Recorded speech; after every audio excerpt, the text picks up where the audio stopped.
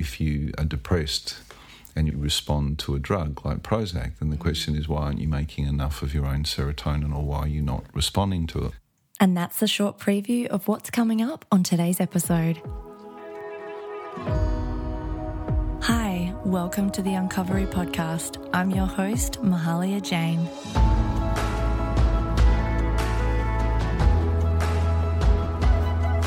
Every episode, I take you on a journey, talking about life, well-being, and mental healing. The Uncovery connects with different people from different places who share stories of growth and enlightenment. It's my passion and privilege to be here guiding you with my own truth and experiences, because it is possible to live in a beautiful state. On today's episode, I welcome Dr. Sinclair Bode, who is an all-round amazing human being. Not only has he contributed to many people's lives looking at alternative ways that we can heal, Dr. Sinclair Bode was actually, in fact, the general practitioner who really helped me and contributed to my recovery with my anxiety disorder and depression. And while some of the information may be relevant to you today, not all of this information should be taken as a medical appointment, and I encourage you to seek medical or specialist attention if you do need it. Now, before I start this episode, I would just like to highlight when I rocked up to do this interview with Sinclair, my second microphone broke and I did not want to take up much of his time, so I had to keep it quite short. And I was recording through one microphone, but it's still a great interview, and I still was able to pick up his voice and my voice through one microphone. Yeah, hi, my name's Sinclair Bode. I'm a general practitioner. I've been working for 33 years since graduating as a medico. I spent the first few years working in the hospital system before going to Broken Hill as part of GP training. I was supposed to be there for 3 months in a public hospital setting, but got caught there for 3 years. All loved it.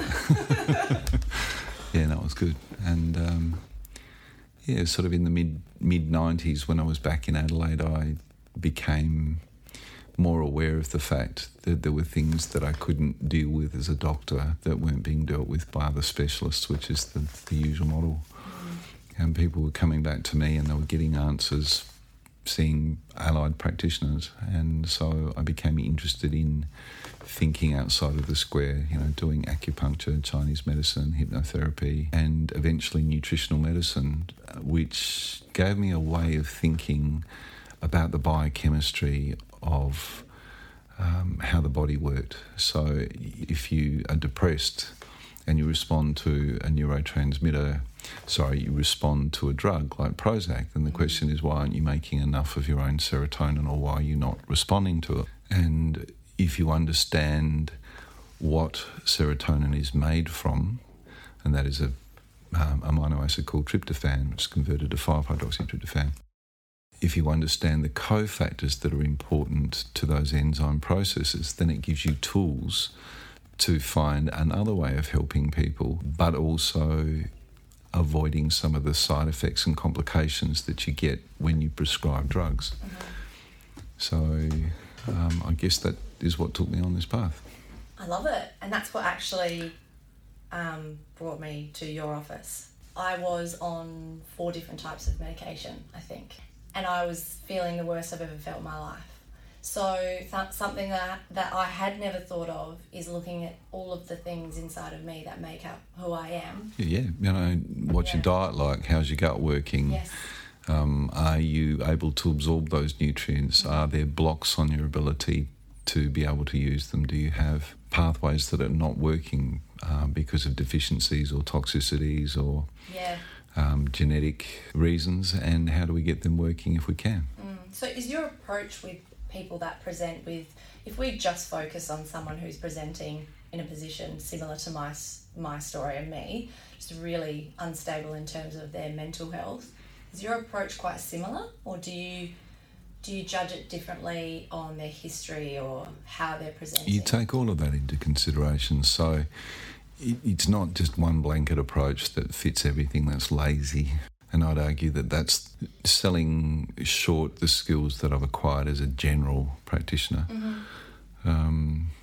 So I'll deal with a diversity of issues. A lot of them are complex behavioural problems, and particularly in kids with autism that are very damaged. Restlessness, they can't sit still. They've been on lots of different medications that work imperfectly and sometimes not well. So how do I then make a difference to that child and that family, so that a child that is very dysfunctional in a family which is generally very dysfunctional as a result, how do you get the best out of that situation? And sometimes you find that the medications are part of the problem, and if you think differently, you can find other ways and other answers at times, and sometimes they work very, very well. As an example, one of the things we were not taught about as doctors was much about food reactivity. Now, a lot of people in Australia these days are gluten-free. Okay, not many of them are celiacs. Yes. For about every one person who's a celiac, there are 10 people that are gluten-free in their diet. And we as doctors kind of shrug our shoulders, and sometimes worse, and say to patients, well, there's no evidence that you're a celiac. Well, that doesn't mean that they're not gluten reactive. They may react in ways that don't make antibodies, so that you don't have an immunological marker that tells you this person is gluten reactive. So what happens for some of these people is they can't break down parts of the gluten molecule, most particularly the gliadin fragment, and there are a series of 7 amino acids within that gliadin component that can have an opiate effect on the gut and on the brain. Yeah. So you can get brain fogging and feel fatigued and become constipated and addicted to that food. Now, a lot of children who are on the spectrum are actually reacting to gluten and to casein because their gut wall is not healthy, and fragments of these molecules are coming into the body and having an impact on not just the gut but on the brain. And when you identify that and eliminate that food, which is often difficult to do, you can have a profound effect in terms of waking up that child. So that opiate reaction is because of a lack of an enzyme. That enzyme is called dipeptidase 4, or DPP4. And giving DPP4 or withdrawing gluten and dairy for some of these children is just a game changer. Wow. And it may also mean that they can withdraw some of the medications if their behaviour is very much better and they're more alert. There's not really one approach, is there? No, there's not. Yeah. You think of diet, you think of the gut wall, you think of nutrients you might be depleted in. That's one dimension. There is the use of selected nutrients, things like cannabis. As an example, I do a lot of cannabis work, but I'll also use supplements, things like SAMe, vitamin D, N-acetylcysteine, zinc frequently, magnesium. And these things can really have profound effects in terms of improving cognitive skills, enzyme pathways, understanding that there might be significant alterations in the gut biome, and giving appropriate help to get a better biome can also make a difference. And this is something that I've been lucky enough to have learned about 15, 20 years ago. It's just something that we're starting to talk about as doctors in the last 3 or 4 years. And I still feel like it's not front of mind. But when it comes to a lot of brain functionality, there's a lot of head doctors out there, there's a lot of doctors, but we're not really looking at what's going on in the brain and if that's linked to the gut. So a lot of my stuff, and I'm still learning about it, comes from my gut, which you did identify. And there's so much research now, like proper research, that is showing that our gut is our second brain.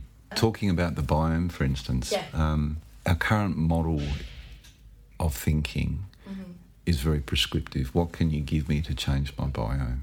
Okay, what particular probiotics should I be in or on, Dr. Bode?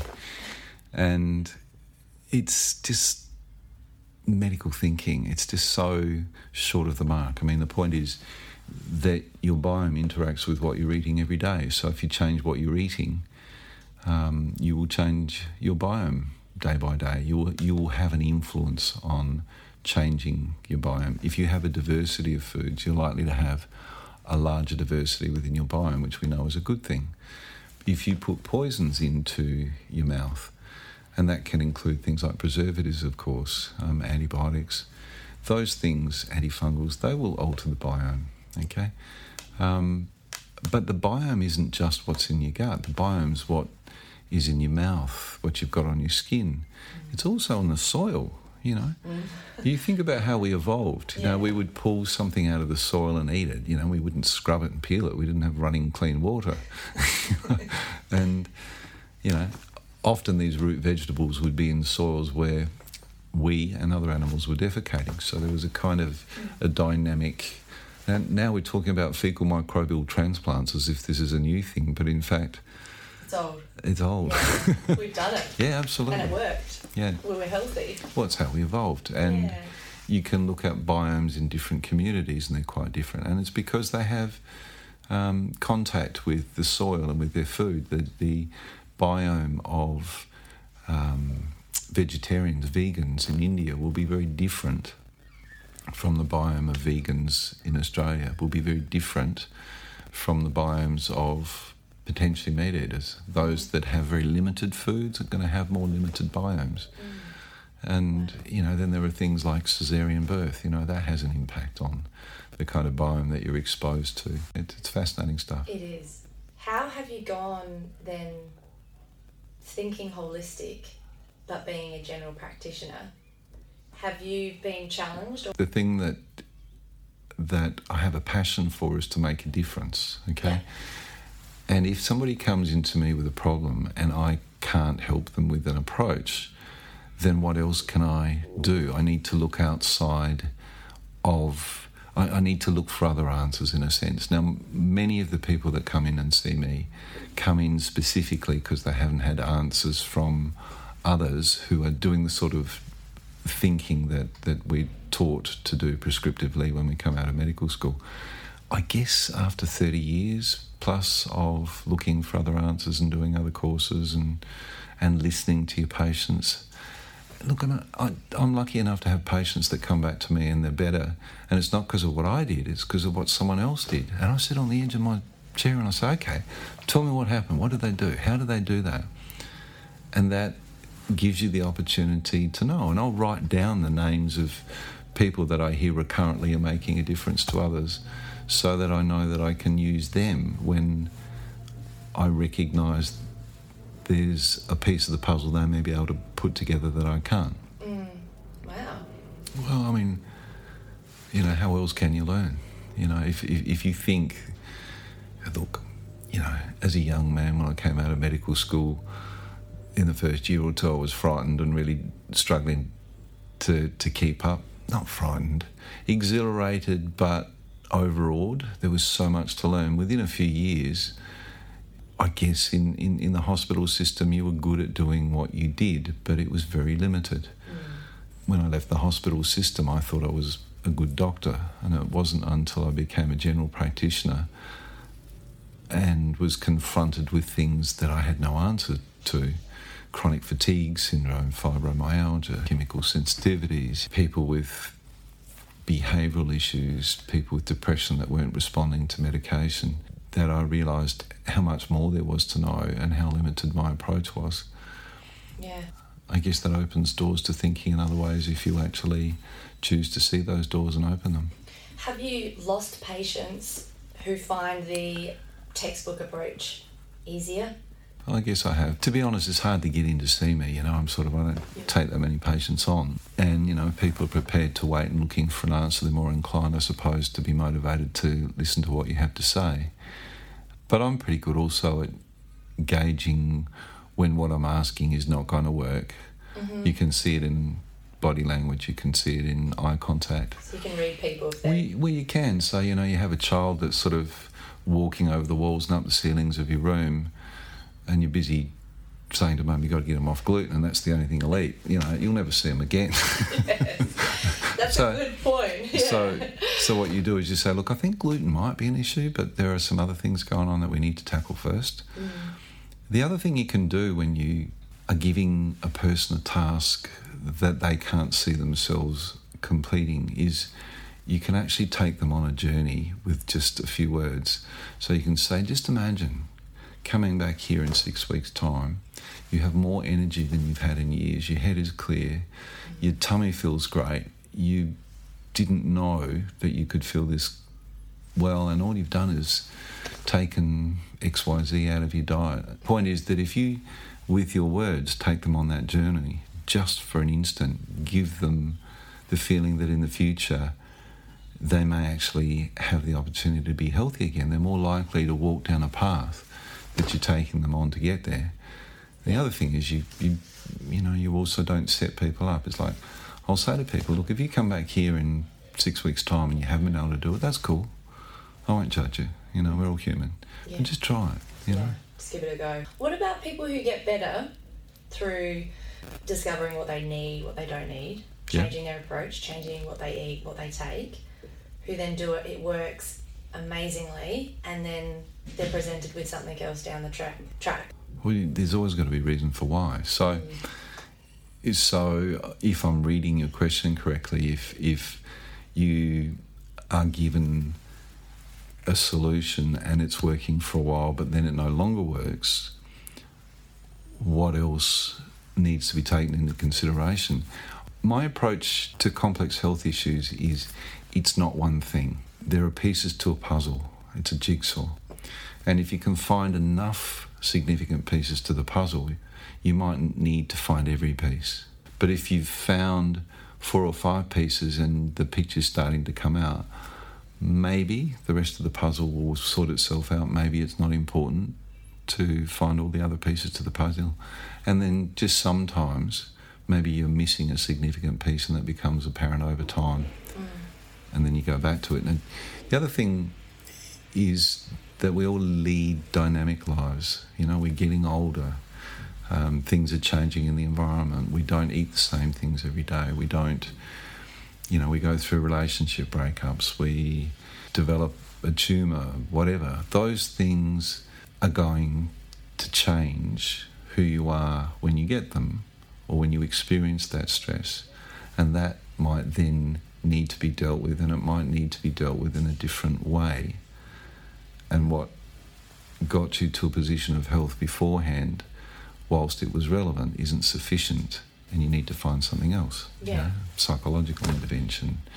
Sometimes just listening to a person and being supportive, looking them in the eye and they look, that's awful. So for someone who is unable to see you, for example, in your approach, and they're struggling, what's a simple thing that we can think to do, or what's a mindset that we can have around a way of approaching illness? I think we're too willing to surrender our power to others. I think we need to be proactive for our own health. Instead of running to lots of doors and knocking on them and saying, what can you do to help me? We need to have the courage to actually look in the mirror and say, what can I do to change this in a positive way? So that would be my first thing. The answers are all around us if we choose to look, and if you can't find the answers with the people that you're seeking help with, don't be afraid to look within or to seek help from another direction.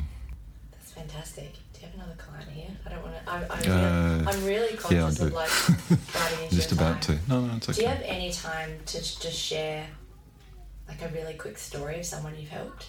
Obviously without giving their identity away.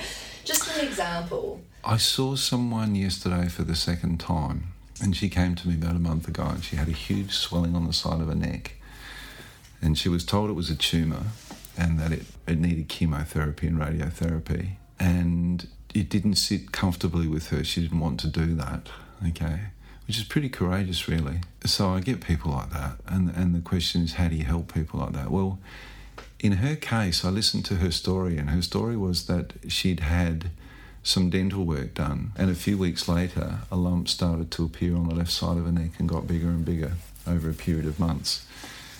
And she then went to a GP and they sort of organised scans and blood tests and then ultimately a biopsy. And the interesting thing is that I looked at the report of the biopsy and of the scans, and on the biopsy there were no malignant cells found. And I thought, I wonder if this is an infective thing.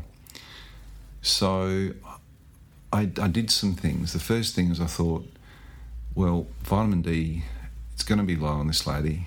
Have a blood test, and then immediately after the blood test have a single dose of vitamin D, 100,000 units, which is just what I choose to do on this occasion because when I need to help this lady quickly. We also did some other blood tests. We sort of looked at mercury because she'd actually had her amalgams removed prior to this lump coming up. I looked at selenium, some zinc.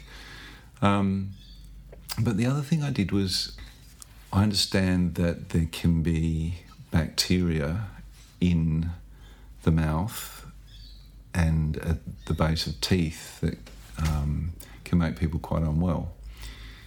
And I wondered whether she had that, so I organised an OPG, which is an x-ray of her jaw, and then I gave her a script for an antibiotic. Now this is all in the first consult, a 40-minute consult, and it's like, come and see me in a few weeks' time, we'll go through the results, see how you've done with what we've started. The other thing she had was she had a lot of pain on the left side of her head right the way up to her temporal area, and she couldn't sleep properly at night. And then that was because this mass, which was now 12 by 10 odd centimetres and raised about 3 centimetres, was pushing on a muscle and some nerves, the sternocleidomastoid muscle. Wow. Anyway, saw this lady again yesterday. Lo and behold, the lump had reduced in size by 2 centimetres in one direction and 1.5 in the other. Her headaches are gone within a couple of days of starting the treatment. So I don't know why she's responding, and I don't know whether she's going to respond completely. But it's just amazing to see people respond in that situation. Now, she came to me because the diagnosis didn't sit comfortably with her. She can feel it intuitively almost. Yeah. You know, and I've got to be careful not to condone patients to do that kind of thing. Absolutely, yeah. You know, they should be listening to their experts, but when it doesn't sit comfortably, what tends to happen is those experts will disempower that person, they'll denigrate them, they'll put them down. I chose to listen to her story and try to work with her. Now, it was going to work or it wasn't, and obviously if the lump gets bigger, and I think I said that on the first occasion, if this doesn't work quickly, you need to do something else. But just to see that change in a few short weeks, I reckon it was 2 weeks since I turned 30. You also went back to the source of what it could have probably have come from. Well, I listened to her story. Yep. I didn't assume it was a tumour. It was like, well, if it's not that, what is it? You know, and why did it come on after this work on her teeth? You know, could it be an infection? So on spec, we haven't got much time here, let's work quickly. Do some things to help your immune system, vitamin D, zinc. Look for the cause of the problem, you know, x-ray, bloods, and let's try an antibiotic and something else that might make a difference. And headache's gone completely. Like she knew within a few days that things were changing, but then yesterday she didn't realise it had shrunk as much as it had until I got out the tape measure. Were you as surprised, or because did you? I was delighted. Yeah. I was delighted. I was surprised. I'm more delighted for her, and I just hope that we can find a solution and see her through the other side, because that would mean that she doesn't have unnecessary treatment. You know, that we found another way. Do you feel like the Western model, the medical model, failed her? I think the people she saw failed her. Yeah. You know, well, they failed themselves. They failed themselves because they assumed that they knew what was going on. And yet, you know, even when you looked at the cytology report from the fine needle aspiration biopsy, there was the comment was there were no malignant cells found. Kind of makes me feel ill thinking about that, because we put so much trust and faith into doctors, and like you said, Do you know what? None of us are infallible. But maybe if you can learn something from the mistakes that you have and have humility when you listen to stories and when your decision isn't correct, you have the chance to learn and be better. Yeah. You're like the... Did you ever watch that show House, or hear about House from years ago? The grumpy doctor with the walking stick. Yeah. You're like the nice, tall, friendly version of House. Okay. Well. You go much deeper. And everyone loved that show. Yeah. It was the most popular show, so it says a lot about... Well, that's very kind of you. Yeah, it's true. That concludes another episode of The Uncovery. Thank you so much for being here and sharing this space with me. Before you go, I would love to remind you that if you are struggling with self-love, anxiety, or gaining momentum, you do not need to walk alone.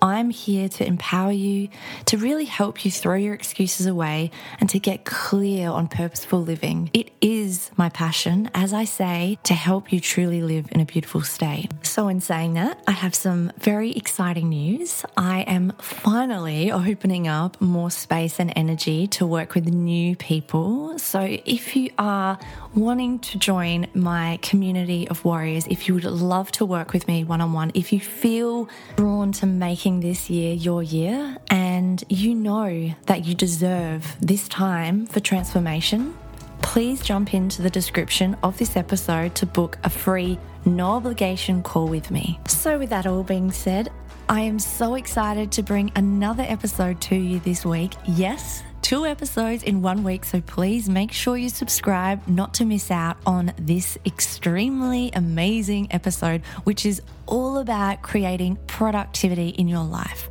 How you can create an extraordinary life just using simple life hacks.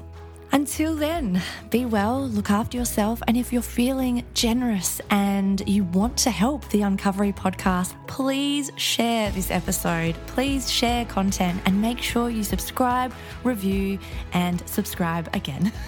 Bye.